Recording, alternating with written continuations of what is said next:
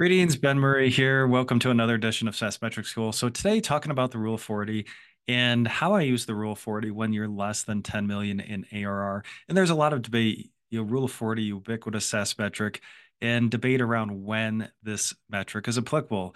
I've seen with the big investment firms, they're measuring it above 50 million or maybe 25 million. And when is the right time to measure this? So, of course, first, let's start with what is the Rule of 40. So, it's the trade off between profit and growth, which is really important in any business, not just SaaS businesses. So, we're looking at our revenue growth. Plus, in private SaaS companies, typically we're using a profit proxy using EBITDA margins.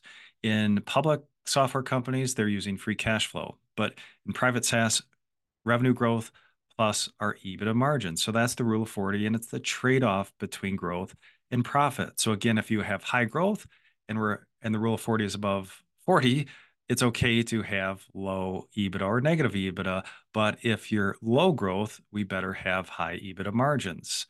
So one thing that's really important with a lot of SaaS metrics, and when I look at SaaS financials and how I review those and assess those, I have to understand the funding environment and the objectives of the business. And that colors my lens, or it better colors my perspective on how I should gauge this business and how it's performing. So if you're bootstrapped, this could be really applicable.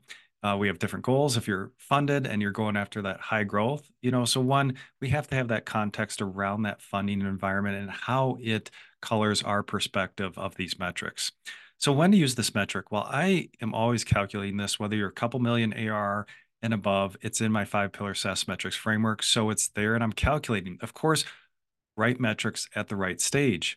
So when I'm using this less than 10 million, if this is highly negative, if the Rule of 40 is highly negative, it's a red flag for me because that generally means either we have low or no growth and we're negative EBITDA. So something's got to give here. Obviously, that's not sustainable. But remember, I'm not optimizing for the Rule of 40. We're measuring it. And if it's highly negative, that's a red flag for me. But again, we're not optimizing for the Rule of 40, where if you're above 10, 20 million ARR, a lot of times you are optimizing for that Rule of 40 to try to push that up. In this case, it's more of a metric that's good context relative to our other metrics. So if it's highly negative, we've got to take a look at this business and see what's going on. If we're around, you could say Rule of 40 break even around zero or single digits, it's okay. It's like, okay. And then also the volatility of this metric. If it's bouncing up and down, how much value can I put in this metric? So generally, I'm calculating it for businesses less than 10 million ARR. We're not maybe optimizing for it unless we're in, I'd say, an environment where we have to get to a path to profitability. Then it does become very relevant. Whether you're funded, bootstrapped, and we're burning cash, but we've got to get to profitability, then yes, we are going to look at this metric. So a little bit about how I use the Rule of 40 in companies less than 10 million ARR. Thanks.